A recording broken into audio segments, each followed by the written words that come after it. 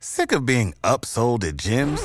My guy, you're currently a base member? For $90 more, I can upgrade you to our Shred membership. For $130 more, you'll be a Swole member. And for just $300 more, you'll reach Sweat Platinum. At Planet Fitness, you'll get energy without the upsell. Never pushy, always free fitness training and equipment for every workout. It's fitness that fits your budget.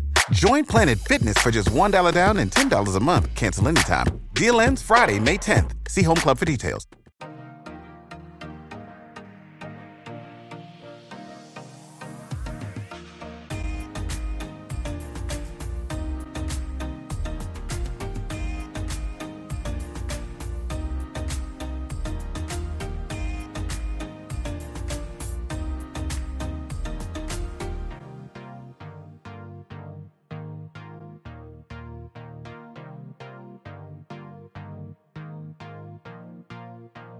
What's going on, everybody? Happy Friday. Welcome to episode number 172 of Murph's Boston Sports Talk. I am your host, James Murphy, a.k.a.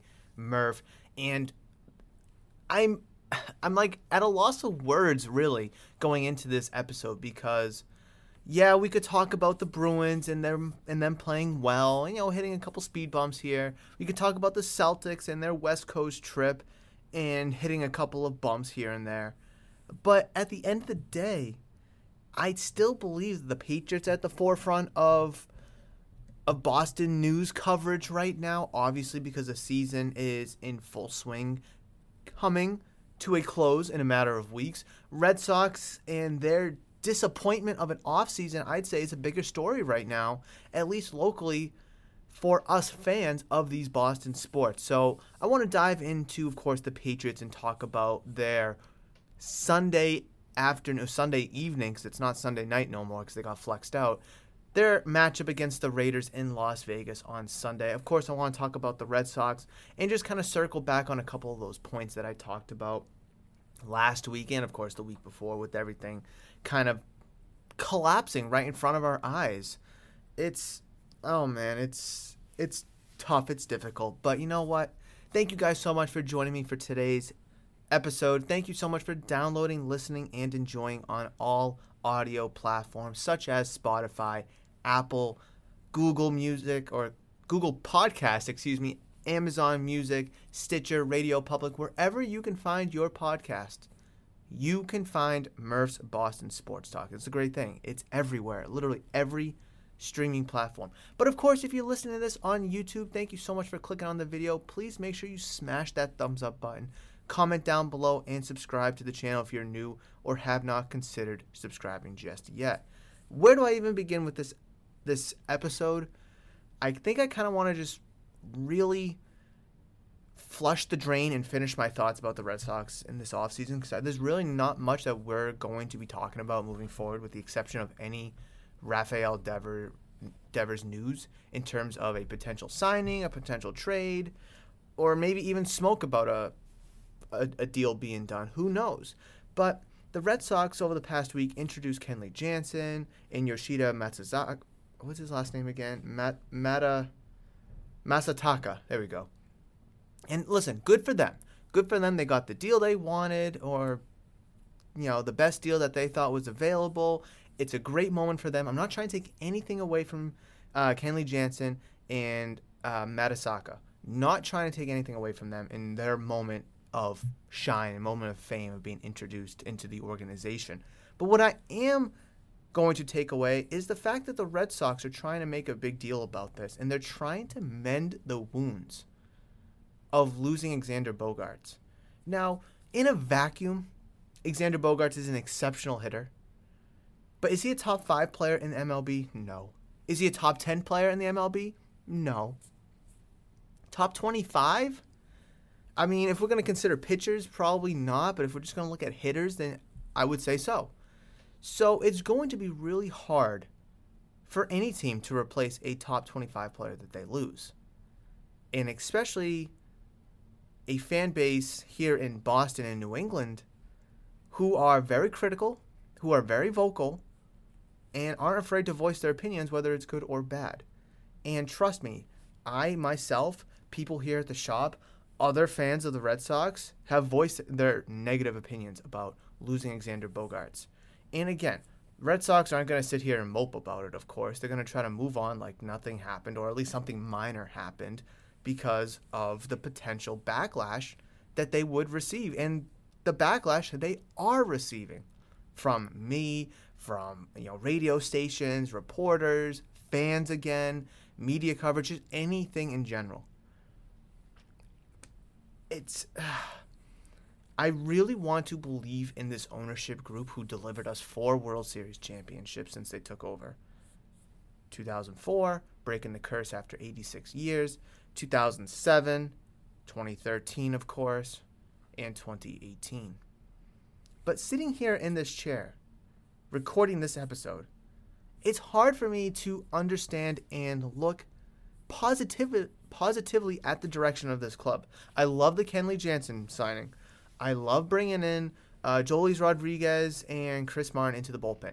I love the bullpen additions. You're doing a great job there. I said that last week, and I'll say it again. Not taking that away. Those are good moves. Matasaka, overpayment possibly. You lost Bogaerts. You didn't re-sign Schwarber. You traded away Renfroe. It's just there's so many questionable moves. And I haven't even talked about the breaking news from, I think it was yesterday. And it was the Red Sox designate for assignment, also known as DFA, Jeter Downs. Now, for those that may not know, or I'd assume that a lot of people do know, Jeter Downs was one of the 3 pieces that you got back from the Dodgers in the Mookie Betts trade. It was Alex Verdugo, Connor Wong, and Jeter Downs. Now, listen, DFA does not mean he's officially off the team. However, he's going to be off the team. That's the unfortunate. Let me just read this quick article real quick. To create space on the 40-man roster, infielder Jeter Downs was DFA'd. No Shock was a highly touted prospect featuring on the back end of Baseball America's Top 100 list in both 2020 and in 2021. Let's see. Despite making a key piece of a franchise-altering trade, it seems the club has run out of patience with him. They will now have a week to trade him or put him on waivers. Despite the rough results in the past 2 seasons, it seems likely that some team would take a flyer on him. He's only 24.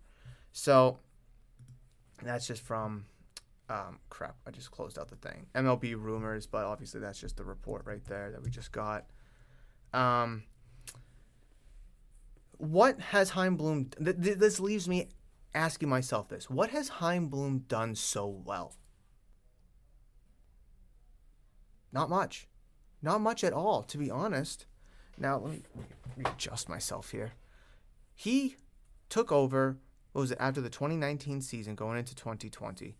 He inherited Rafael Devers, young Rafael Devers, Xander Bogaerts, who is, mid-20s. Andrew Benintendi, young, mid-20s. Mookie Betts, mid-20s, maybe I think it was like 27 at the time. And all 4 of them are going to be out the door. Betts is already gone. Benintendi's already gone. Bogaerts is now gone. And would we assume that Rafael Devers is on his way out? I think it's safe to say that he probably is. Because the Red Sox don't want to sign players to these long, big-ass deals. That's just the nature of it. Listen, I'm not a fan of overpaying players. I'm really not. But if someone's going to be getting the money, why not arguably the best third baseman in the league? He's 26 years old. 15, 14, 13 years, $400 million or whatever in that area is probably where the conversation is going to be starting.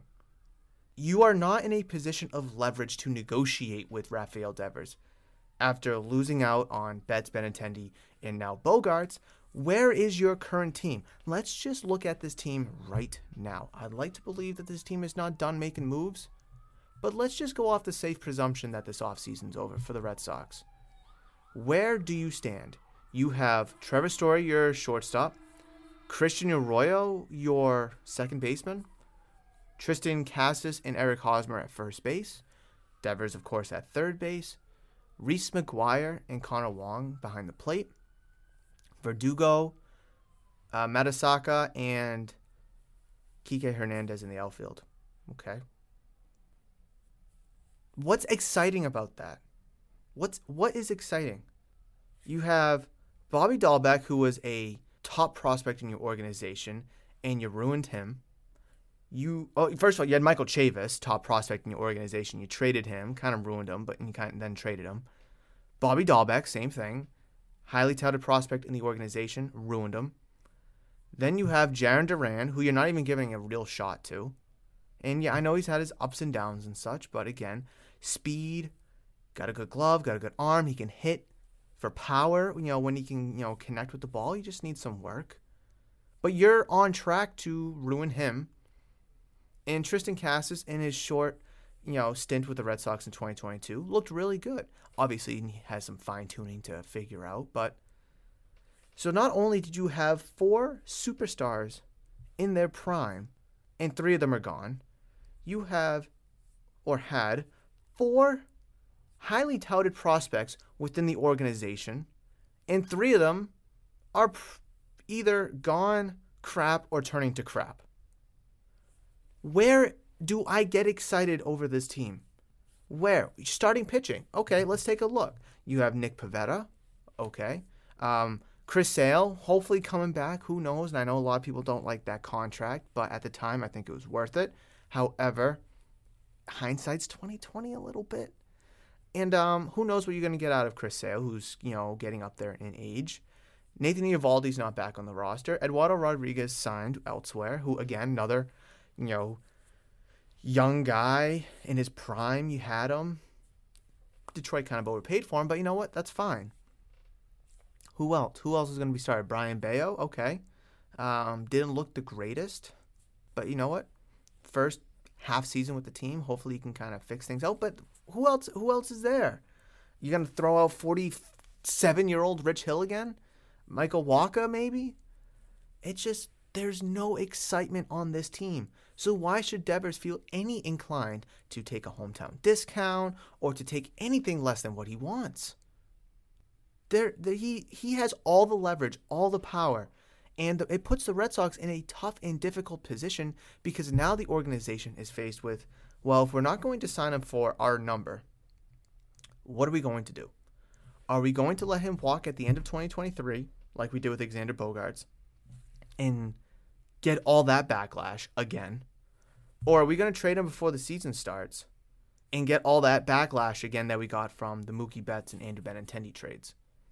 The Red Sox are in a lose-lose-lose-win situation, right? They could lose by letting him walk. They could lose by trading him. I guess it would be lose-lose-win. Or they could win by signing him. That is the only way that the Red Sox can mend in any way, shape, or form this offseason is by signing Devers very soon.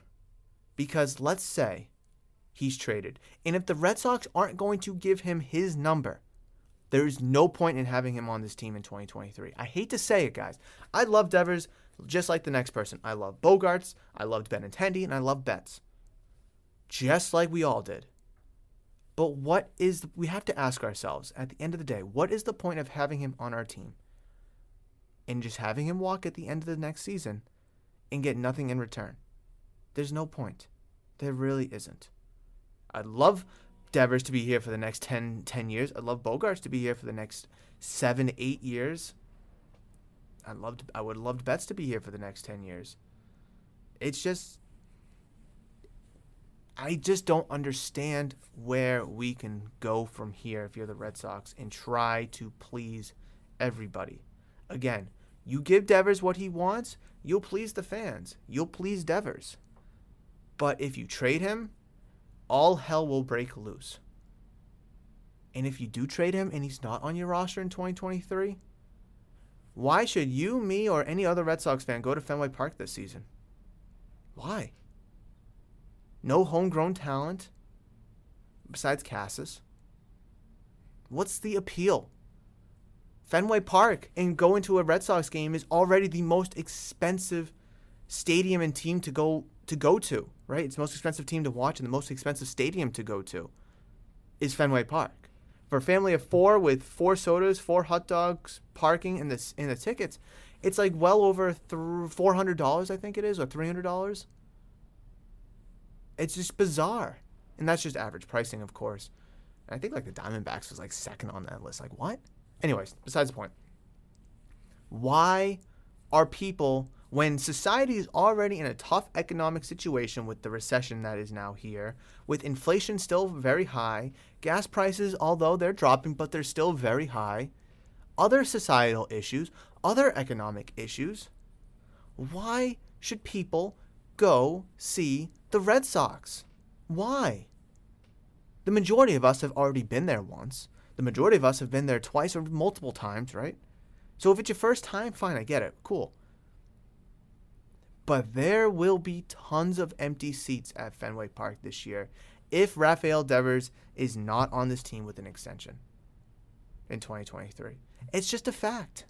Reach out to me right now, Twitter, Facebook, Instagram, at Murph's Cartown, or leave a comment on this YouTube video. Why people, families, fans should go to Fenway Park and watch a Red Sox game in 2023 if Rafael Devers is either traded or does not have an extension. Why? And I said this last year, and I will say it again. Why should I invest my time and money into you and your product if you are not going to invest your time and your money into your product? It only makes sense. It only makes sense. Consistency. Here at the shop, I try to buy as much product and as many good cards as possible for people because I want to invest the shop's money and the shop's time into getting that cool box or that cool graded card or that awesome auto. So you or a consumer can do the same thing and invest their time here at the shop, have a good time, have fun, and invest their money here at the shop, buy what they want, and be happy with their purchase and their experience here at the shop. Listen, I don't see any Red Sox fan being happy next year unless Devers is signed to an extension. And even if he does get signed to an extension, how happy are we really going to be at the end of the day? We've lost 3 homegrown talented players for pennies on the dollar. Betts, gone, traded. Benintendi, gone, traded. Bogaerts, gone, free agency, got nothing. And you find yourself in the same exact situation as you were with Bogaerts last year. Do we bust our ass to try to sign him now? Should we trade him? Or should we wait? Red Sox waited with Xander Bogaerts, and it failed miserably. It backfired miserably. Where do they go? How do they fix this? Because right now, their track record sucks. And their trajectory for 2023 sucks. Listen, I'm one of the biggest Red Sox fans out there, just like you, just like the next guy. But I have to be realistic here. I have to look at reality. Ownership and or Chaim Bloom does not want to invest in this team. They don't. Why? Listen, when Dave Dombrowski was here, yeah, he traded away a ton of prospects and he traded away the whole farm system, depleting it.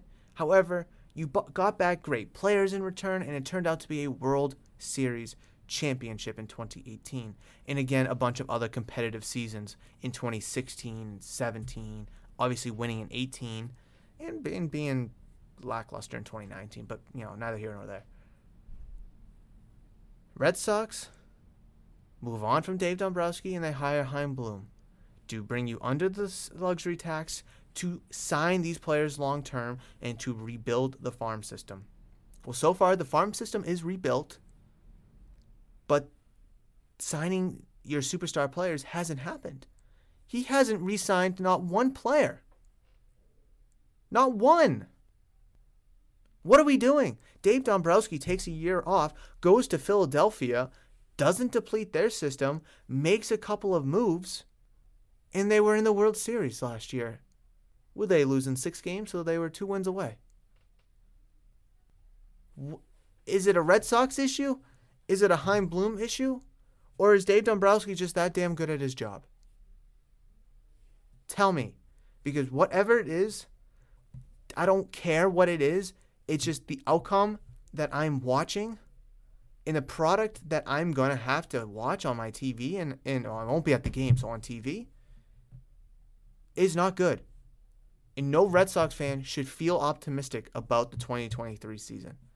Because right now, I think I was joking around. I don't know if it was at the shop or if I actually mentioned it here on the podcast. I put a funny over-under at 79.5 wins. That's going to be way under. How do they win 70 games? How do they win 60 games? You're playing everybody this year. So you're going to be playing the Dodgers. And I think you play everyone home and away too. If I'm not mistaken, I have to double check the schedule. But how are you going to beat the Dodgers? How are you going to beat the Padres? How are you going to beat the Astros? You couldn't even beat Toronto this year. How do you expect to beat all these good teams in other divisions and in the National League? You're not going to. You're not going to be able to hit layups against, I'm trying to think, some crapbag team like the Tigers, who are getting better, by the way. There's no more layups against the Orioles anymore because they're better. I'd rather be, this is a hot take, and this is going to be the last time, this is the last thing I'll talk about, and I'll move on to the Patriots. Right now, here on December 16th, 2022 at 11:32 in the morning Eastern Time, I would rather be in the Baltimore Orioles' shoes than the Boston Red Sox shoes. Right now, just right now, with Adley Rutschman and Gunnar Henderson.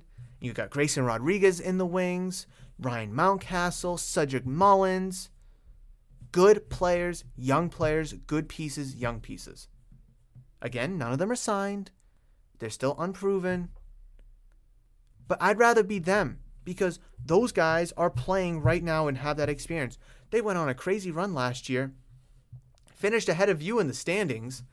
Let's just take a look at that standings.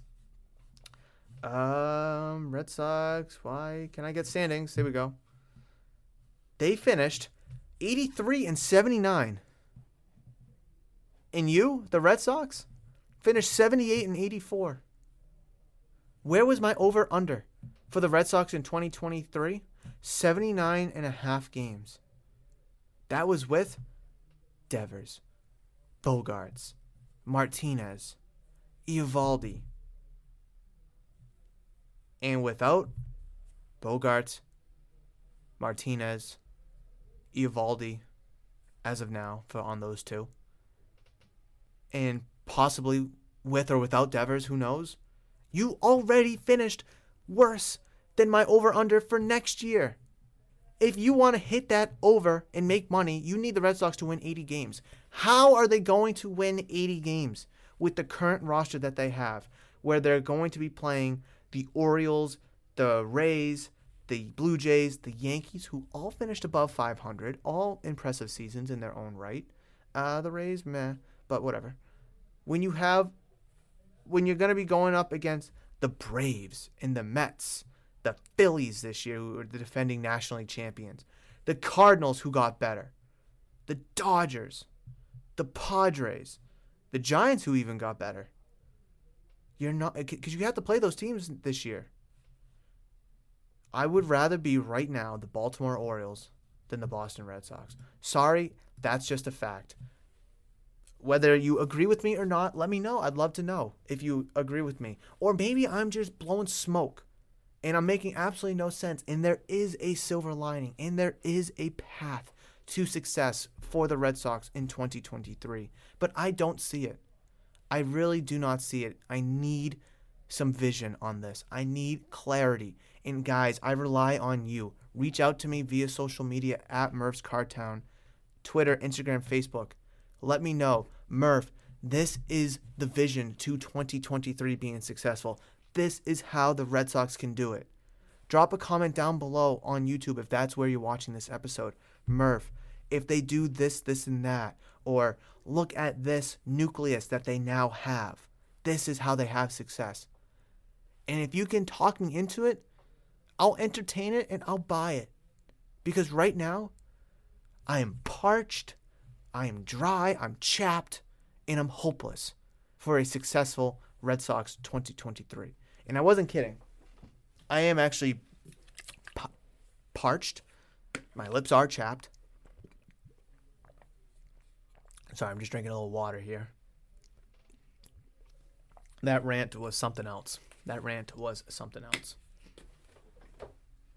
it's all true, guys. It's all true. And I mean it from the bottom of my heart. Like, I'm not trying to be mean and a Debbie Downer and a pessimist. I'm really trying to have faith in this team. But the ownership right now and the upper management, it's so hard.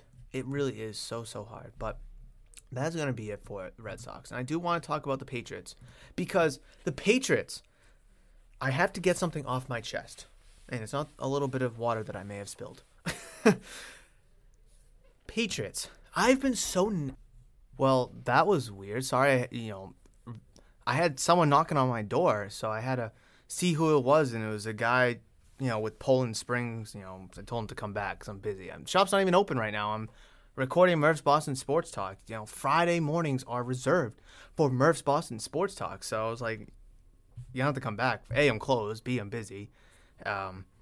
And obviously I'm not going to be interested in Poland Springs because I just have my jugs of water that I bring. Anyways, I digress. I've been very, very harsh on the Patriots this year. Very, very harsh. I think that is something we can all kind of agree with, right? I feel like whether it's here on the podcast, here at the shop, wherever, I've been very critical and very harsh about the Patriots, and deservingly so. They deserve every bit of it. However, I still don't see the Patriots being successful in the playoffs, especially with Matt Patricia calling the plays and being, the pseudo-offensive coordinator, Joe Judge being the quarterback's coach. Very pessimistic about the Patriots' 2022 future, right? From today moving forward. However, I've come to the conclusion in my mind that as much as I have not been rooting for the Patriots this year, I'd rather them just suck and get a high draft pick. I've come to the realization that this year, they're not going to get a high draft pick. Even if they lose the rest of the games, right, and they go, 7-10, still be in the middle of the road in terms of a draft pick. And it's going to make the Patriots look terrible. It's going to make Mac look like he's bad. And for that reason, Mac looking bad, I want the Patriots to succeed. And every week I'm going to root for them. Obviously, when I sit here, give you my, my 3 thoughts and such, and I'm looking at the game, obviously, I'm going to be realistic and live in reality. I'll be optimistic, of course, but Mac Jones, whether it is locally or nationally, here at the shop, on social media, wherever, has been getting a lot of hate. And I've talked about this before tons of times, whether it's on the podcast or at the shop. And I think I talked about it a couple weeks ago that Mac Jones' rookie season was incredible. Was a great, great rookie quarterback season, with all things considered. Yeah, the playoffs wasn't good, but you know what? That's fine. You had a great offensive coordinator, Josh McDaniels. Your offensive line was really, really good. And you had a crap bag of receivers, weapons, right? Let's just quote-unquote weapons. Crap bag of weapons. Now, you take away Josh McDaniels, the offensive coordinator. You take away that really, really, really good offensive line. And you still give them the same crap bag of weapons. Any quarterback, unless they're in the top 10% in the league, unless it's like a Mahomes or a Josh Allen, Tom Brady. I'm trying to think of quarterbacks that could still perform at a high level with what's behind, what's around them. I mean, I don't even think like Jalen Hurts would do well here, given what he has. I mean, maybe not. But anyways, obviously there's going to be a significant amount of regression. Mac Jones is getting hit a lot. He's under pressure a lot. He got injured. The receivers are dropping balls. The line isn't blocking. The offensive play call is not good. You can see the frustration on Mac Jones with Matt Patricia. It's almost sad, to be honest, for Mac Jones. And this is a guy who got drafted by the Patriots in the first round last year, 15th overall. And people were excited. They were so exhilarated and looking forward to Mac Jones. And everybody wanted Mac Jones over Cam Newton, right? Let's not forget that. Everybody was chanting, Mac, Mac, Mac, when Cam Newton was in. And when Mac Jones got in that first preseason game, the crowd went nuts. They went bananas. And then when Mac Jones was announced the starting quarterback for the Patriots in 2021, we were cheering. We were going crazy. We were through the roof. And we were rooting for Mac Jones every step of the way last year. The new quarterback post Tom Brady, the long-term quarterback post Tom Brady was here, and he looks good, and he's playing well. Over 3,000 yards, touchdown-interception ratio could be a little bit better, but you know what? For a rookie, it looked really good. Made the Pro Bowl, albeit a replacement, but still, they could have picked anybody, but they picked him, and he even led you to a playoff appearance, albeit got blown out, wasn't the greatest, but still, rookie quarterback led you to the playoffs. He got that experience in Buffalo in a hostile environment. I think 2021 was a win across the books. Check, check, check, check, check, check, check, across everything. Now, here in 2022, he sucks. We want him gone. We want Bailey Zappi. Trade him. Just get rid of him. Why? Bench him even. Why? It is the same guy who was the most NFL-ready quarterback out of the group of 5 last year in last year's draft, who had the highest floor out of them, who performed the best by a mile out of them, who you could probably still argue is probably the best performing quarterback. I know, probably Justin Fields. I just don't get it. You take away arguably the best offensive coordinator in football, right? Josh McDaniels, by far up there. Say what you want about his head coaching career, but as an offensive coordinator, he's pretty damn good. You take away Shaq Mason, you take away Ted Karras, and Isaiah Wynn just keeps getting worse every year. Trent Brown sucks this year. I just... And then you give him the same crap bag of receivers. You do. I mean, yeah, the receivers shouldn't make the quarterback, but the receivers definitely help the quarterback, right? I mean, picture a world where Patrick Mahomes never had Tyreek Hill or, 2022. All right, we'll take away Travis Kelce then.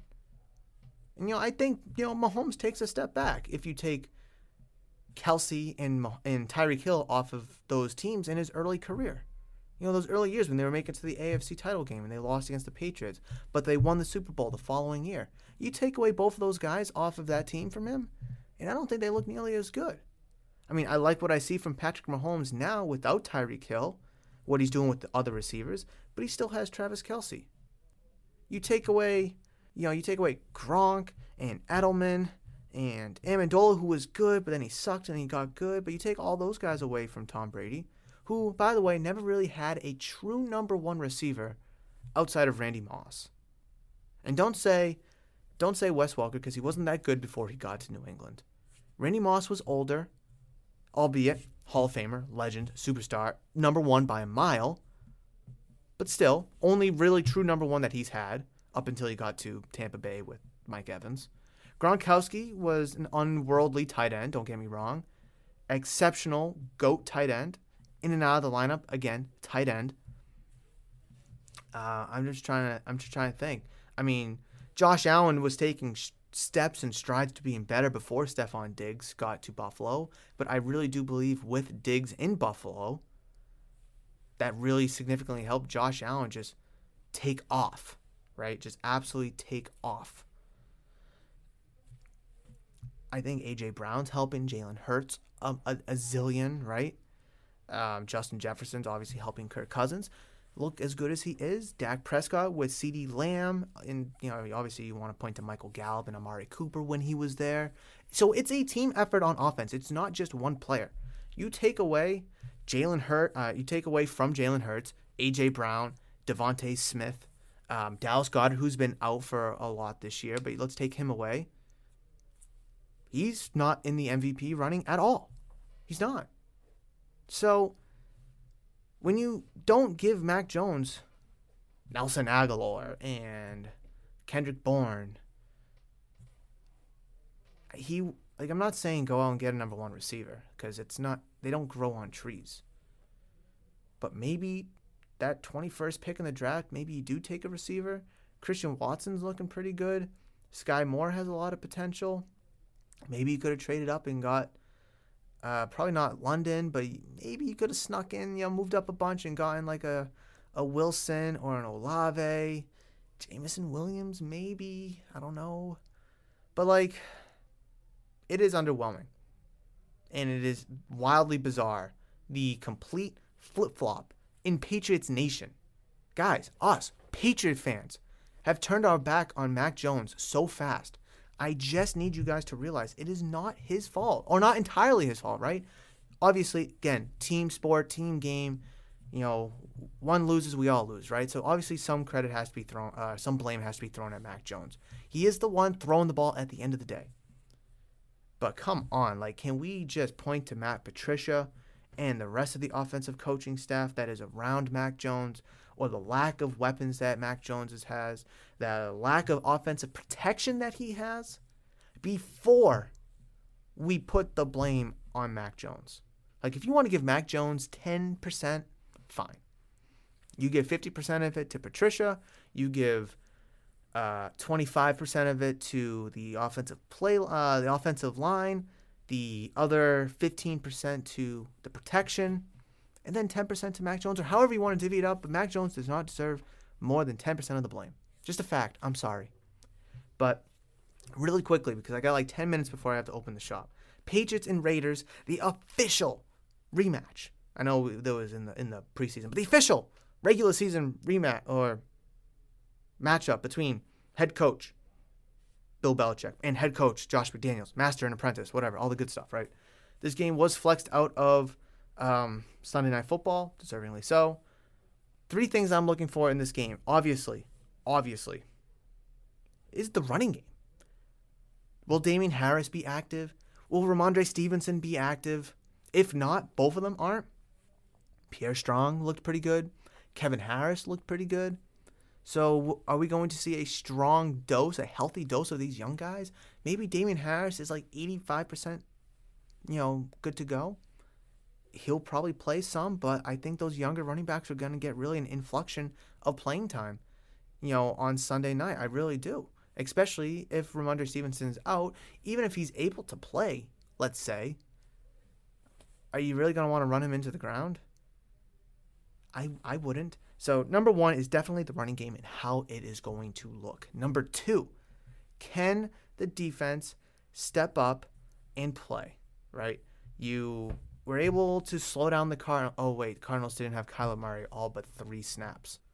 So Derek Carr, underperforming season, but still very good. You have Devontae Adams on the other side. You got Zach Ertz, Marquise Brown. So, I am naming Cardinals receivers. Oh my God, I'm looking at the Cardinals, and I'm like, oh yeah, the Raiders have Marquise Brown, sorry. The Raiders, Devontae Adams, Hunter Renfro's been injured, Darren Waller's been injured, so there's a lot of players on the Raiders side that is stepping up, like Mac Hollins and Foster Marneau, getting some big, a lot of playing time and making some big plays. So are you going to be able to neutralize those guys and the success that they're having, all while trying to slow down Devontae Adams, who is the best wide receiver in the game when he's right? And for the past month or so, he's definitely looked like the best wide receiver. So the defensive scheme and the defensive play calling is going to be very interesting, because you got to slow down the number 1 receiver in the league, and then you got to also try to find ways to slow down these other guys who are playing well, all while slowing down Derek Carr, who's pretty good quarterback, I think, in a vacuum. But I didn't even talk about Josh Jacobs, who is the number one running back, at least fantasy-wise. So how is that all going to work out? So the defense has a lot on their plate for sure. Even with Darren Waller being out, Hunter Renfrow being out, it's going to be a very interesting afternoon or evening for the Patriots defense. And number 3, I feel like this is a no-brainer, but the offensive play call. I don't care I don't care what Mac Jones looks like. I don't care what the receivers look like or the running backs look like. How does the offensive play call look? Are they calling good plays? Are they executing good plays and such? Are they able to just go out, put points on the board, and not have to rely on their defense so much? I'd love to see that. And, obviously sitting here next week, am I going to be talking about Matt Patricia and offensive play calling, or is he going to actually have a good day calling plays and make Mac Jones and the offense look good? It is going to be a wild, wild Sunday for a bunch of different reasons. But again, those are my 3 things that I'm looking forward to in this game. How the running game is going to look with that running back room very depleted.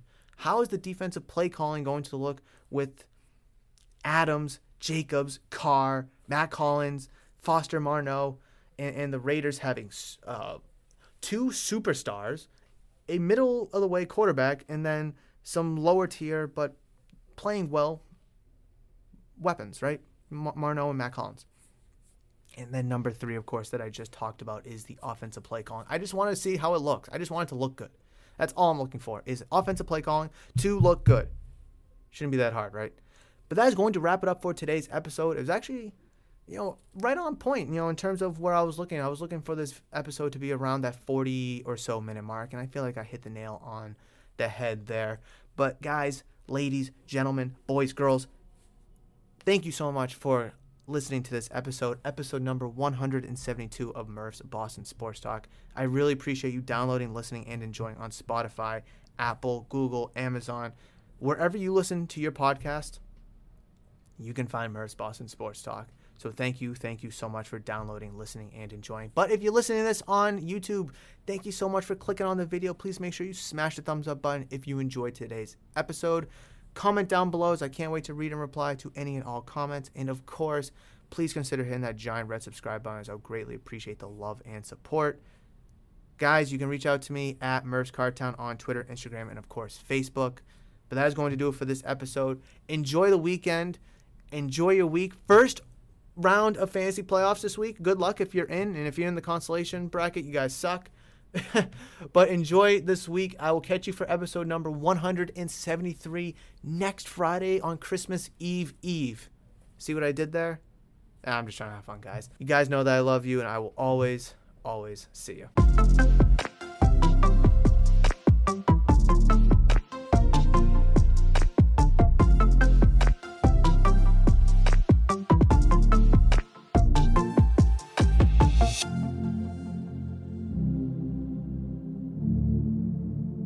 Sick of being upsold at gyms?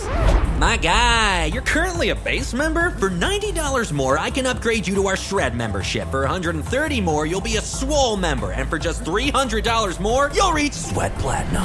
At Planet Fitness, you'll get energy without the upsell. Never pushy, always free fitness training and equipment for every workout. It's fitness that fits your budget. Join Planet Fitness for just $1 down and $10 a month. Cancel anytime. Deal ends Friday, May 10th. See Home Club for details.